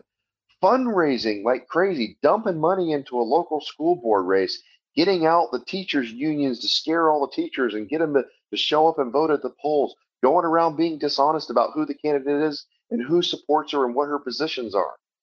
Did they sit back and go, well, that's it, man, we're done, I'm just sick? No. They're fighting for their slice of the pie and what they want to accomplish. If conservatives, if undeclareds, independents, Republicans don't get out and do the same thing, well, then the other side will win. Yeah. That's my point, Mike, and that's our winning strategy, because there are still more of us than there are of them. Right. It's purely in the numbers. It's a numbers game. Right. If conservatives would get out the vote, if we would go to the polls, if we would drag our friends there, if a few more, just a few more, would get involved, we will win. It is that simple, ultimately. We don't have to do all kinds of stuff. You don't have to donate $100,000 individually, right? I mean, when 100 people, give $100, Mike, you got $10,000 to work with, right? I mean, it doesn't take much for people to get folks over the hump to do this. Michelle and I are doing it. It's painful for us, but we're giving money to all these candidates. I gave money to the region up in the Matsu to get out the vote. Give them to all the local candidates, right? It's adding up to more than I'd like to think about. Right. But I'm going, I have to do it. Not only are we giving up of ourselves with the time it takes to be involved in the game politically by being a legislator and the time away from family and all the extra stuff I have to do in addition to my other primary job, but we're actually giving of our money to people. A lot. Trying to help and put our money where our mouth is. And right. I am done listening to people that are only going to complain and aren't going to take the next step, and at a minimum go vote. Yeah. And then maybe do just a little bit. I mean, if you're fixed income struggling, I got it. Do like the lady in the Bible with the mite, right? I mean, give $10. Right. Or I've told people, like a successful thing you can do is call that campaign and volunteer. If you're stuck at home, you can't do much. You know what you can do? You can get on social media in your circle and you can spread their flyers and the other information that's going on, right? You can take a list from them and say, give me 1,000 names. I will call those people or text them for you to help you out. You can do stuff, Mike, no matter what your condition is. Yeah. Right? No, absolutely. You absolutely can. And that's the winning strategy. We just have to do it. And that's the bottom line. It's the silent majority, the sleeping giant, whatever you want it, whatever, euphemism or metaphor you want to use. This is what we're talking about. The sleeping giant, the silent majority needs to stop being silent. Stop coming out just for the big elections, the big national elections, which we have very little. I mean, hell, half the time the presidential elections decided before our polls are even closed, right? So, I mean, does it really even matter but everybody gets out for that one. They should be just as concerned with the small local municipal elections as well, because that has a more direct effect on what they're doing than anything else. All right, we're coming up on the break. Mike Shower's our guest. We are going to do 2 pieces of good news in the next segment. We'll give Mike his final thoughts, and then or one way or the other. Maybe we'll do the news first, and then we'll come to Mike on his final thoughts, because I promised it. And that's what he was talking about earlier, where Jill just was like, I'm just waiting around for the good news. Well, the good news is we need to get out and do what we need to do. It is winnable. It is solvable. We just got to do some work, unfortunately. All right, we got to go. The Michael Duke Show, Common Sense Radio.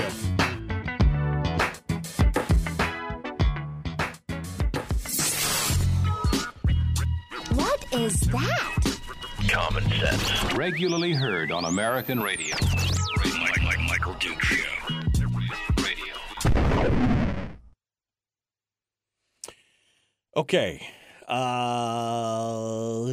Kelly says, remove district chairs that are not doing what they're supposed to do. I mean, what they're supposed to be doing. Yeah, we've had this conversation. I mean, part of the problem is the party structure and leadership is not slapping back on, like Mike was talking about, people who've just got an R next to their name to make sure that they get reelected, that their actions speak louder than what their label is, but they live by the label, and the party's not holding them accountable. I mean, this is well, Mike, they sanction Murkowski.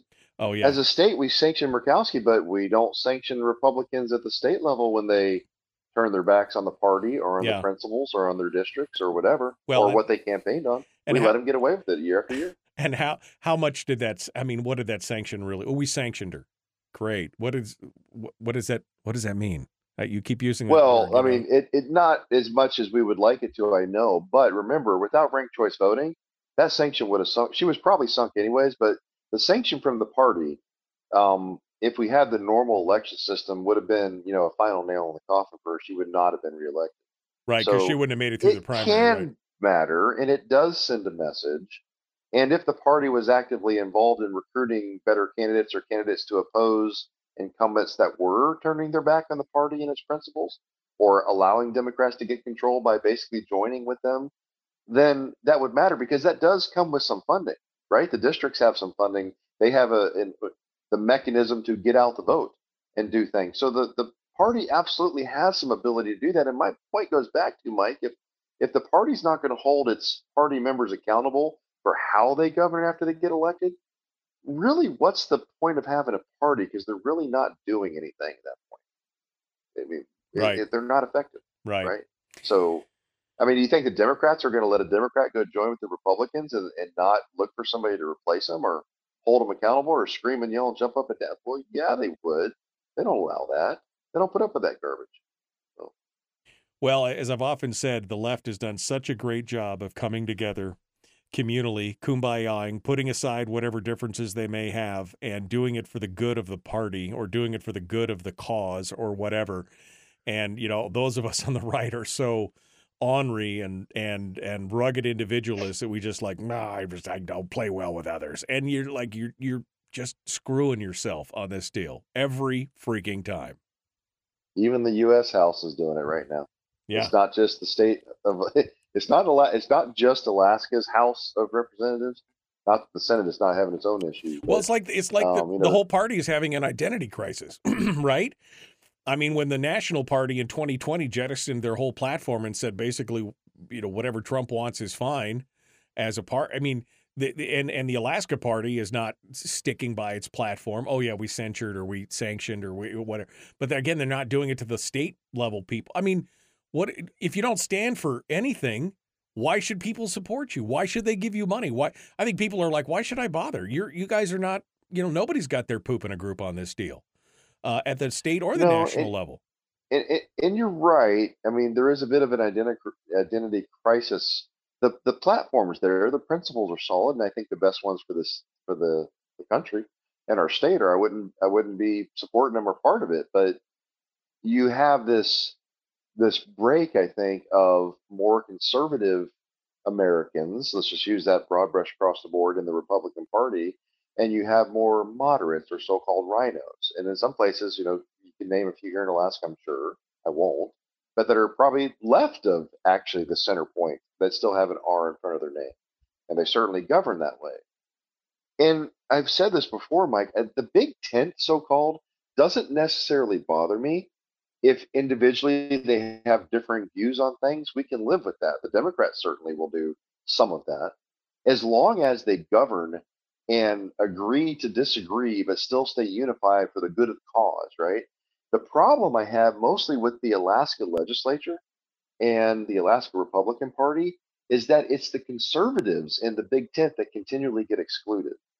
The more conservative members, the more they hold the party platform and oppose bad stuff like a binding caucus rule, then they get excluded. So the big tent works as long as you're ready to. If you go along to get along, do what you're told, play the game, then that's fine. You're in the tent. But as soon as you go, wait a minute, that's not the party principle. That's not the platform. That's not what conservatives believe, and certainly maybe in some cases that's not what my district wants. You get slaughtered, right? And I've said this before, Mike. Why do they're not stupid. They play the game. Why do they put Senator Hughes and myself into a square corner? Because they know if they force us to vote on certain things a certain way, according to the binding caucus rule or the way they want us to, we're screwed in our district. They can do whatever they want in their district and get away with it, but we can't. So do you think they're that naive that they don't set us up to fail? Of course they do. Anyways, lots of little issues like that. Mike Shower's our guest. Oh, God. We're going to continue. One final segment here. We'll start off with the good news, and then we'll give Mike the final thoughts for the show because so we do. But I promised some good news, and I feel like doing it. This first story I think Mike is going to like, and we'll talk about that as well. All right, here we go. Common sense, liberty-based, free-thinking radio. Like, share, follow, do all the stuff. Let's do it.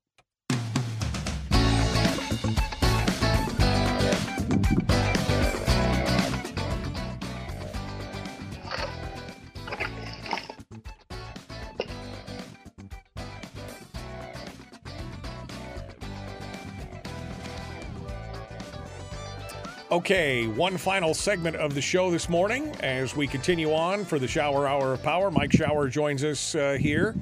I did promise some good news, and so I'm going to hit the good news, and we're going to start with that. First things first. This story is what I like to call, this is my nerd news story. An interesting story. A long-lost model of an X-Wing fighter used in the original 1977 Star Wars The New Hope movie went up for auction. Used in the filming of the final battle of over the Death Star. The model represents the pinnacle of Star Wars artifacts to ever reach the market, according to the Dallas-based auction house called Heritage House. The model was part of a collection that belonged to the late Greg Gine, who's an Oscar and Emmy-nominated miniature maker known for his work in Star Trek and Close Encounters. It was discovered in his garage after he passed away. It was long known as the missing X-Wing and was discovered by a team of visual effects experts who were helping Gine's family clean through his collection and clean out his garage after his death. By the way, the starting bid on that was $400,000 for this 20-inch model, and it ended up going for $3.1 million. $3.1 million for this model of an, I mean, man, there's some collectors out there. But to see a piece of history just kind of pop up out of nowhere and do something like that. I don't think Mike would pay $3.1 million for a model of an X-Wing, but it would be kind of cool to have that hanging in your man cave, Mike. Yeah, I pay $3.1 for it. Not that I have $3.1 million sitting around. That is cool. I guess that's good news, but it's a cool story. It's a cool. I mean, it's a fun story. You know, it's a fun story. It's a feel good story. Let's call it that. Yeah, it's a feel good story. But I mean, kind of cool to see a piece of history like it's like finding the ruby red slippers. You know what I mean? And that's true. Or the Maltese. Because I'm a sci-fi fan and I love Star Wars. So I think that's pretty cool. Just because that's a piece of history. You always think it's lost, and then you find it. Hey, it's cool. Feel good. Yeah, I feel better. I thought it was funny. I saw an interview with Mark Hamill the other day. It was a little blurb of an interview, and the guy was talking, and he handed Mark Hamill a couple different lightsabers, and he's like, "Yeah, what do you think?" And he goes, "You realize what you're holding is the original lightsaber that you used in the film." And Mark was just like speechless. He's like, "Really?" I mean, it was just like, you think back to that history, 45 years ago. Here it is, 40 years ago, this piece of history. And he's like, really? This is it? He goes, yeah, we got it from the studio. That is the actual lightsaber. It's a piece of history. It's fun. The second piece of good news, before we give Mike his full head here, is what I think is an incredible piece of its technology and hope for people, especially those who have disabilities. A Swedish woman named Karen has become, which is ironic, a Swedish woman named Karen has become the first person to ever receive a below-the-elbow prosthetic that fuses bone with metal and electrodes. It's an incredible feat of robotics and biology. Basically, she's become the first bionic woman. The mechanical attachment and reliable control of prosthetic limbs are two of the biggest obstacles for those who are missing limbs. And this allows her to actually control and do things. It's fused in with her arm, and the electrodes, basically transmit the signals from her brain. She actually has a robotic hand that she can do delicate tasks with, pick up eggs, do all this kind of stuff. It gives her the opportunity to basically have a fully integrated bionic hand that can be used independently and reliably in every day. She has the same neural control on it as if she had her real hand there. This is a huge, huge step for people in the future. I think those who are missing limbs, whether, hands or feet or whatever, to give them the opportunity. But this thing is just fused to her. I think this is, we're living in the future right now with that. And that is such a cool thing. And I love to see technology. Now it just needs to be brought down to a level where it's available to everyone. This is why I love to see those stories about those, the hackers, the modern day, body hackers who are creating prosthetic limbs in their garage with 3D printing and stuff and giving them away to people instead of costing $50,000 or $100,000 for a prosthetic or whatever. Now you just need to meld these two things together and let it go. So that's the second piece of good news. It happened at the Bionics Institute of Melbourne in Australia, and just a super, super cool story. All right, Mike. That actually is. That's good news, Mike. That one is a really good. Yeah. That's a good direction for folks that have disabilities, accidents, wounded veterans from wars. Oh, yeah, absolutely. And things like that. That's fantastic. Yeah. This woman lost her arm in a farming accident when she was a young girl. So 20 years ago. And she had decided against using existing prosthesis, but was talked into this and has become, they've got pictures of her with a little tiny micro screwdriver fixing some stuff with her prosthetic, her bionic hand, using the screwdriver with her bionic hand. It's just the dexterity of something like that is just amazing. So anyway, that's the piece of good news. Mike, I'll let you finish up here today. We got about 3.5 minutes. Any final thoughts here as we go through? Well, I'll end on the Israel note, but we'll start first just to remind people, and I'm going to kind of do this for you too.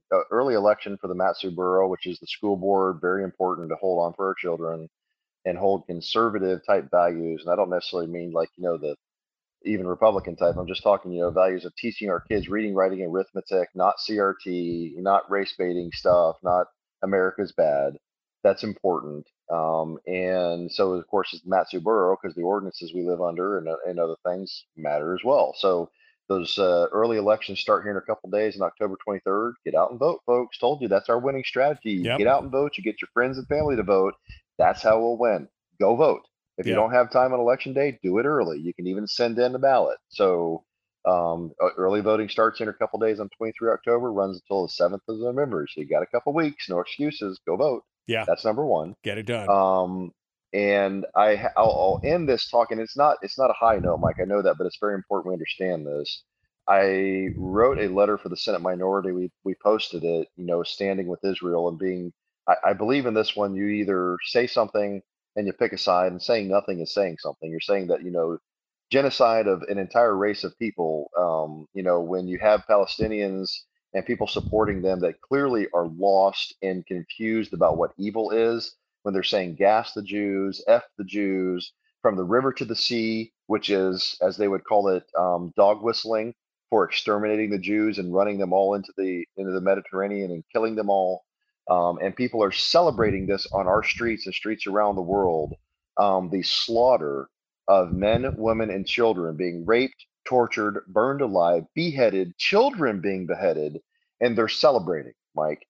That's lost. That's evil. Call it what it is. I wrote the letter. The Senate minority posted it on our website and around, and you ain't seen nothing from the Senate majority. You haven't seen anything from the House minority.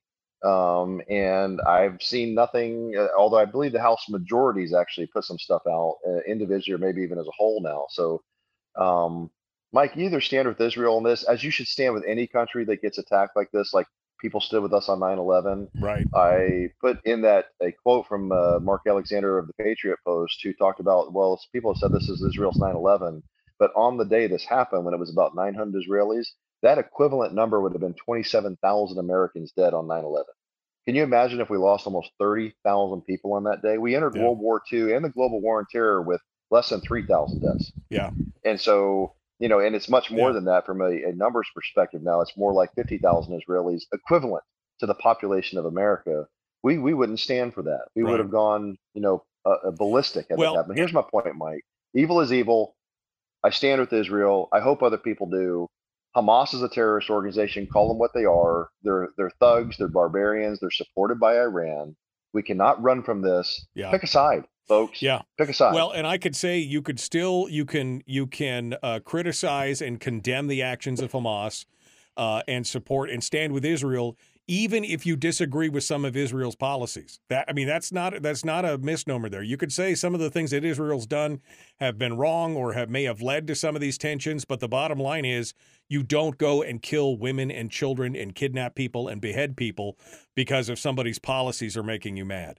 That's not that non-combatants, Mike. They're not combatants. Exactly, and it is evil. So you could still disagree with Israel's policies while you stand with them if that's what you need to do. But I said it the day after, it is pure evil. You cannot understand evil. It is nothing but pure, flat out, pure evil. And anybody that stands up to say, well, they deserve it, or this is their fault, or hooray for them, as we've seen some of the academics say, that's evil as well. They are so clouded and diluted by their own judgment they can't even see evil for what it is. Mike Shower, thank you so much, my friend, for coming on board. I appreciate you being part of it today. Thanks for joining us on the show. Of course. All right, hold the line. Folks, we are out of time. Tomorrow's another day. Enjoy it today. Again, no snow for now. Anyway, keep doing that anti-snow dance for me. I appreciate it. Thanks, folks. We'll see you tomorrow.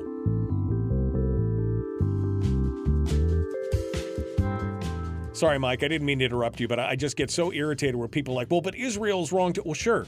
Israel's done some things that I think have exacerbated the situation. I don't agree with all their policies. Absolutely. But the bottom line is you don't go and behead people because you disagree with their policies. You don't attack civilians. If you attacked a legitimate military target, okay, maybe I could see. But this is just pure evil. I couldn't agree more with you. So I'll just let you have the floor there for the last minute here. No, Mike, I don't mind you cutting me off. And I get it. And look, how critical have we been of our own government? It's very easy to be critical of governments. They do bad stuff. They make mistakes. They're big and powerful entities. Hamas is essentially a government now, elected into power there, right? And supported by Iran, really the bad actor in all of the Middle East. They're the ones spreading the real poison. So my point is, yes, you can not be happy with everything Israel does or any other big government, including our own, but it never justifies what we saw. The height of human depravity and evil was displayed by Hamas with what they did. Like you said, had they attacked just military bases or checkpoints or something, I could go, okay, so they're basically in a declared war. I got it. You can kind of sort of accept that. Those are military folks, legitimate targets in that sense. But that's not what they did, Mike. They went after civilians. They slaughtered civilians, including children, babies. That's evil, Mike. It's not accepted in warfare. If we did it, the world would have lost its mind, or anybody else. But boy, if Hamas does it, oh, yay for them. It's Mike, there are some very disturbed people in this world, and some of them are very smart, and yet they are so on the wrong side of history and humanity in this. It is really hard to put it into words how bad and twisted and upside down this really is. The response from so many people, including the United Nations. They can't even issue the word Israel. I watched one of them from Pakistan, one of their ambassador, and he said, this is a terrible thing that happened, in the West Bank and other areas. He couldn't even say inside of Israel. I mean, Right. It's sick, Mike. It is a sickness. So, Yeah. Hey, bottom line, end of the day, I stand with Israel in this one. Yeah. And the Israeli people. Period. I thought it was interesting to see some of these universities. One of the big universities said nothing, and one of their big donors, multi-billionaire out of Utah, basically sent a letter that said, "I've been supporting this university. I'm an alumni. My father, my brothers, all of our family. We've given tons of money but because you've said nothing, because you've allowed all this rhetoric on campus that's all this pro-Palestine is fantastic, Hamas is our heroes kind of rhetoric, we're closing our checkbook to you." And then 2 days later, the university president comes out and says, "Oh, no, we condemn this in the strongest terms. We should I mean, you hit them where they live. Yeah. Hit them where they live, and maybe they'll start to see how this stuff works. But it's amazing to see how some people can justify this in their own mind. I mean, it basically undercuts every argument that they've ever made when they justify this, and they're basically doing themselves and their arguments and their causes more damage by supporting it. That's all I could say. Yep, it's a twisted world in that sense, Mike. It is what it is. But like I said, I stand with Israel. I'm looking at them, going, "Go get them, boys. Go wipe out Hamas. Get rid of those guys, and do what you got to do to guarantee your own safety and security." And I support them fully. Yeah, we'll see where it goes. There's danger here because Iran's getting involved. We're starting to move that direction. There's danger of this spreading, so we'll keep our fingers crossed and hope that's not where it goes. But we're going to watch this one closely, Mike, because this, by the way, we didn't talk about this, but this affects us. This affects the price of oil, the flow of things in the Middle East, and this is going to affect us too. So we are far too interconnected to think, oh, it's way over there, it does not affect us. No, it does, and it may affect us much more greatly, depending on how this plays out. So just, as always, keep your eyes open, watch and listen. You got to do what you got to do. Happens. All right, well, thanks, Mike. I appreciate it. All right, folks, that's it for today. We're out of time. Mike, thanks. Enjoy yourself. Thank you for coming on. I know, again, you were tired. I appreciate it. Thanks for being part of it. Brother. We'll see you next time. All Cheers. right, you bet. Folks, we are out of time. We got to go. The Michael Duke Show, Common Sense Radio. We'll see you tomorrow.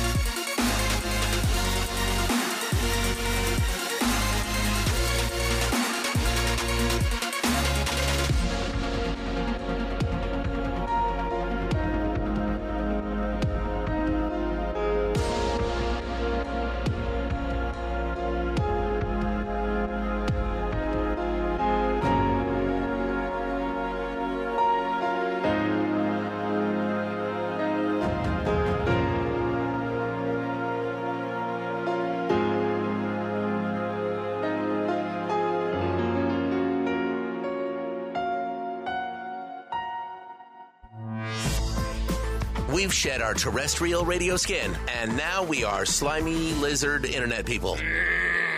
It's the Michael Duke Show.